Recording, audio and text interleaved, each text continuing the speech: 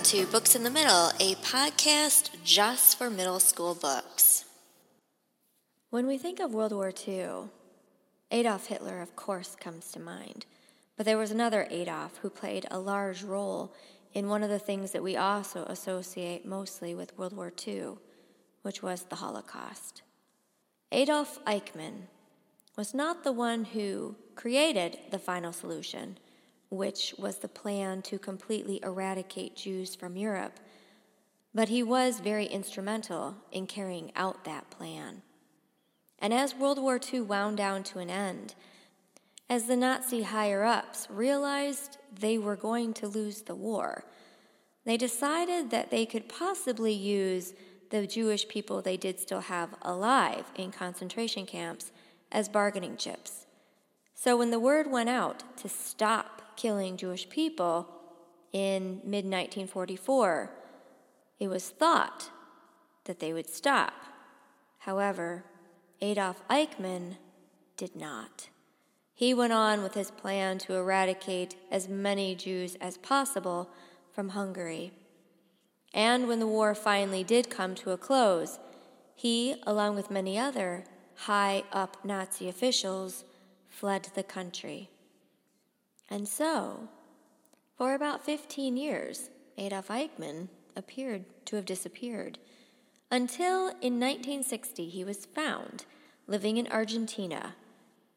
And that is when the State of Israel decided to come calling. You see, there were the Nuremberg trials after World War II, which put Nazi officials and guards on trial for the crimes against humanity.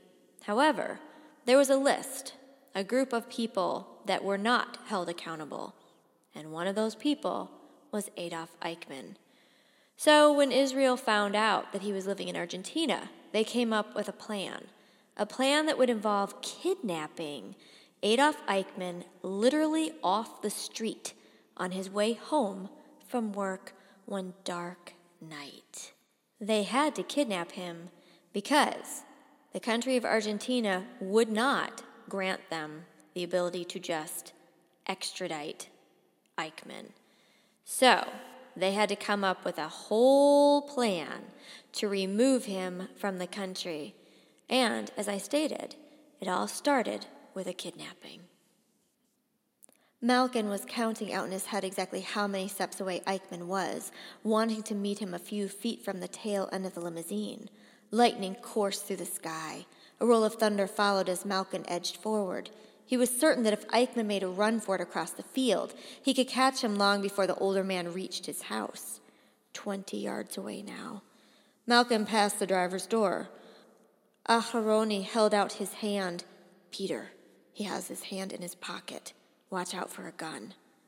The warning unnerved Malkin. Nobody should be saying anything to him at this moment, he thought. He did not want to be hearing about a gun. His every move had been practiced without a weapon in the equation. This changed everything. Eichmann turned the corner, 15 yards away now. Malkin saw how the man was leaning into the wind, collar upturned, his right hand deep in his pocket. Aharoni turned on the limousine's engine. Eichmann looked in their direction, but maintained his stride. Malkin kept moving forward. If a gun was involved, he would have to adjust how he grabbed Eichmann. He had to make sure that Eichmann never freed the weapon, if he had one, from his pocket. 5 yards. Malkin stepped into his path, and Eichmann drew up to a stop. "Uno momento, senor," Malcolm said, the words coming out uneasily. He locked his gaze with Eichmann's and saw the Nazi's eyes widen in fear. Eichmann stepped back. He was about to run. The Nazi Hunters by Neil Bascom.